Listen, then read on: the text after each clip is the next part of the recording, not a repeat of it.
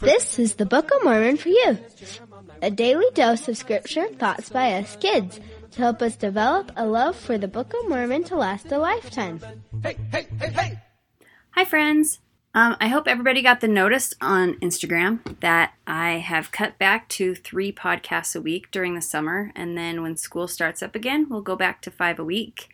If you're not following that Instagram, it's BOM4 Youth, and it's got cute little pictures of all these kids that we talk to, and also you'll get updates as to what's going on with the podcast there. Okay, so when I decided I was going to do a Come Follow Me lesson for kids every once in a while, I knew then that I wanted to do one for Alma 5. In high school, when Lion King came out, it was my favorite show ever.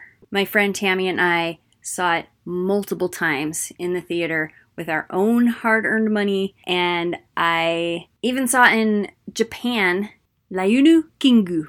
We loved it so much, and not just because the first song sounded like, I think I got a penguin in my bottom. I think I got a penguin in my bottom. We used to wear Lion King t-shirts and Lion King necklaces, and we would bring Lion King up in seminary every chance we got. And as we got more and more obsessed, we started likening it to the gospel, and we decided that Alma 5 is the Lion King chapter. So I wanted to talk about Lion King today. A warning. This podcast contains spoilers, so if you have not taken the time to see Lion King as a cartoon, as a Broadway play, as a junior high play, or the live action movie that came out in the last 26 years, that's on you, because I'm going to talk about it. So repent and go watch it. Anyway, so Simba is this little lion prince, O Pequeno Príncipe, or Le Petit Prince. And his dad shows him the whole kingdom, and he says, everything the light touches will be yours. And of course, Simba is more interested in the shadowy place. And it's funny because as a teenager watching it, I was like, ooh, that's exciting adventure. And as a parent, I'm like, you must never go there. It is forbidden. It is beyond our borders. Don't do it. Anyway. Why can't you just be satisfied with the light? Everything beautiful, helpful, wonderful, delicious is in the light. But of course, Simba finds a way to go into the darkness. Partly because of Uncle Scar, who is the devil, told him, only the coolest, bravest lions go there. Which is so much like what kids say to other kids today. Oh, only the coolest, bravest lions vape, or whatever. But so he gets his friend, because of course it's no fun to just go down in a blaze of glory alone. You got to take somebody with you. And they go to the elephant graveyard, into the dark, shadowy place, and they almost die. After Mufasa rescues them, he teaches Simba, and he talks about the kings of the past looking down on them from the stars. And as Tammy and I were bending the story to fit the gospel, we decided that those kings from the past, those are the prophets and the scriptures and the voices crying from the dust. It's the same as these stars looking down on us, and they're there to teach us and to help us. We just have to go to them. Okay, so anyway, Simba, after his lesson from his dad, he does okay for a while until a tragedy hits, and he feels guilty and unredeemable, and he runs away. Also because Scar, aka Satan, says to him, run away, no one will ever forgive you. You have no value, just go, never return. And so he listens, and he goes, and he finds some little buddies, and they tell him, it doesn't matter what you've done, it doesn't matter what you do, nothing matters, just have fun, Hakuna Matata.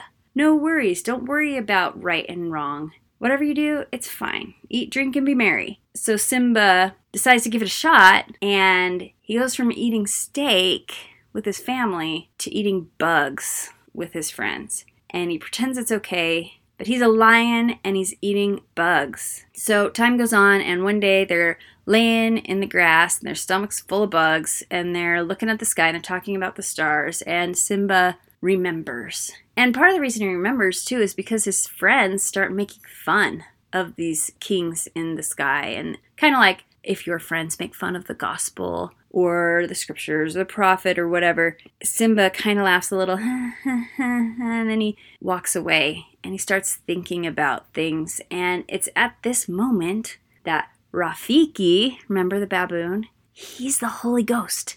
And he takes this opportunity where Simba's wondering and feeling humble and feeling worried to come remind him who he is. And he comes and he talks to him and he says, I know who you are. I know your dad. Kind of like the Holy Ghost saying to us, I know who you are and I know who your father is.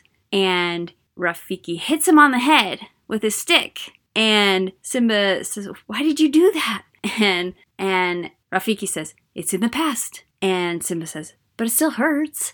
And Rafiki says, oh yes, the past can hurt. But the way I see it, you can either run from it or learn from it. And then he runs away. He says, I know where your father is. If you want to see him, follow me. And they run. And they get through all these bushes and down into this little pool of water. And Rafiki says, look, which is not unlike the angel in Nephi's vision in the beginning of the Book of Mormon. Look. And Simba looks down in the water. And at first he just sees himself and he's disappointed. But Rafiki says, no, look harder. And he looks and he sees Mufasa. He sees his dad's reflection when he looks down. And Rafiki says, see, he lives in you. You are the one true king and you have not lived up to your potential. You have not done the things that you're supposed to do. And it's time. And so then Simba goes up on the hill and in our analogy, he's praying. He's kind of walking back and forth saying, oh, I can't go back. I can't do this. It's too hard. And he has this vision in the sky of Mufasa, which, he's got the beard. He's got that beautiful voice. Anyway, so basically it's Heavenly Father or Jesus Christ speaking to one of us. And he said, you have forgotten me. And Simba says, no, never. How could I? And he said, you have forgotten who you are and so forgotten me. And he says, you need to remember. You are my son. Remember. How many times have we said in the Book of Mormon, it says, remember, remember, remember, remember. It is what the Lord wants. Remember who you are. You need to take your place. You need to take all those talents that I've given you, and you need to be a son of God or a daughter of God. And so Simba says, okay, and he goes back, and when he goes back, he confesses what he did, he works it all out, and then he gets Scar, or Satan, out of there. He's like, no, you don't get to control anything anymore. You don't get to control my life. You don't get to control the areas where the light is. It's not yours anymore. Go. And everything gets better. Everyone gets healed. And coincidentally, he gets the girl. And the girl, this quality girl, really didn't have any interest in him when he was a bug-eating Simba. But now that he has remembered who he was and lived up to his potential, he gets the girl. She loves him. So back to Alma 5. Alma is asking the people who have had great experiences in the past to remember that. And he says, have you been spiritually born of God? Have you received his image in your countenances? It's like when Simba looks in the pond and he sees Mufasa. And he says, have you experienced this mighty change in your hearts? And the thing about it is, Simba didn't go back because Rafiki told him to. Simba realized he was eating bugs, and he realized that he didn't want that life. What would have happened if Simba had never remembered? And he just kind of went the rest of his life eating bugs and then eventually died.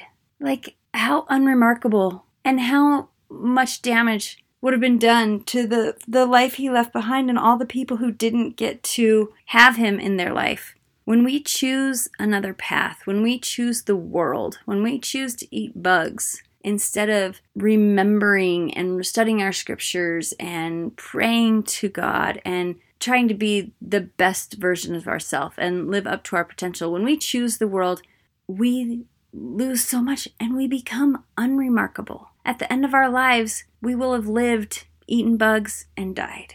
But if you can stick with the gospel, if you can decide that you don't want bugs and make it so that you crave steak, and you crave the light, and actually that becomes part of you, like that's who you are, that's what you want, then that's when you become something more, and you touch so many lives, and you help so many people, and you become a great parent and a great child and a great sibling and a great husband or wife or whatever by choosing that. That's the change of heart. The change of heart is, I don't want bugs. I want steak. And the change of heart is when you finally start choosing the right because you want to, because it makes you a better person. When you stop doing it because your parents told you to, or your leaders told you to, your teachers in primary, or because they're the rules, you start doing it because you want to become the best version of yourself, because you want to become part of that light, because you want to make a difference and help people. That is the change of heart. And when you get there, you look over at that spacious building hanging in the sky or the bugs in the log and you go, ew, Scar, I don't want that. So you don't go there. And you just grow and become that son of God, that daughter of God that you were meant to be. That's the change of heart. And you have no more disposition to do evil. You don't want to do bad things. You get sad if you make bad choices. You repent so that you can get back to that good feeling, that happy feeling that you get when the Holy Ghost is with you and when your heart is soft. So we're all going to have Simba times in our lives, and we're going to choose other ways. We're going to feel guilty for things. We're going to want there to not be rules, and we're going to run away. But don't wait so long. Let Rafiki, let the Holy Ghost talk to you now and remind you who you are, and then get on your knees and you pray to Heavenly Father and let Him remind you that you are His child and that you have a potential. You can be so much more than what you would be if you stayed on that path. So receive His image in your countenances. Alma 5, Lion King. I love it so much. Go watch it and have a great week. I'll have an interview again on Monday and we'll see what happens. Maybe True Tales next week. All right. Bye. First and second books of Nephi, Jacobinus, Jeremiah, Words of Mormon, and Mosiah. Singing, this is so fun. Alma, Helaman, and third, fourth Nephi, Mormon, Ether, and Moroni. Learn the teachings of the prophets in the Book of Mormon. Hey, hey, hey, hey!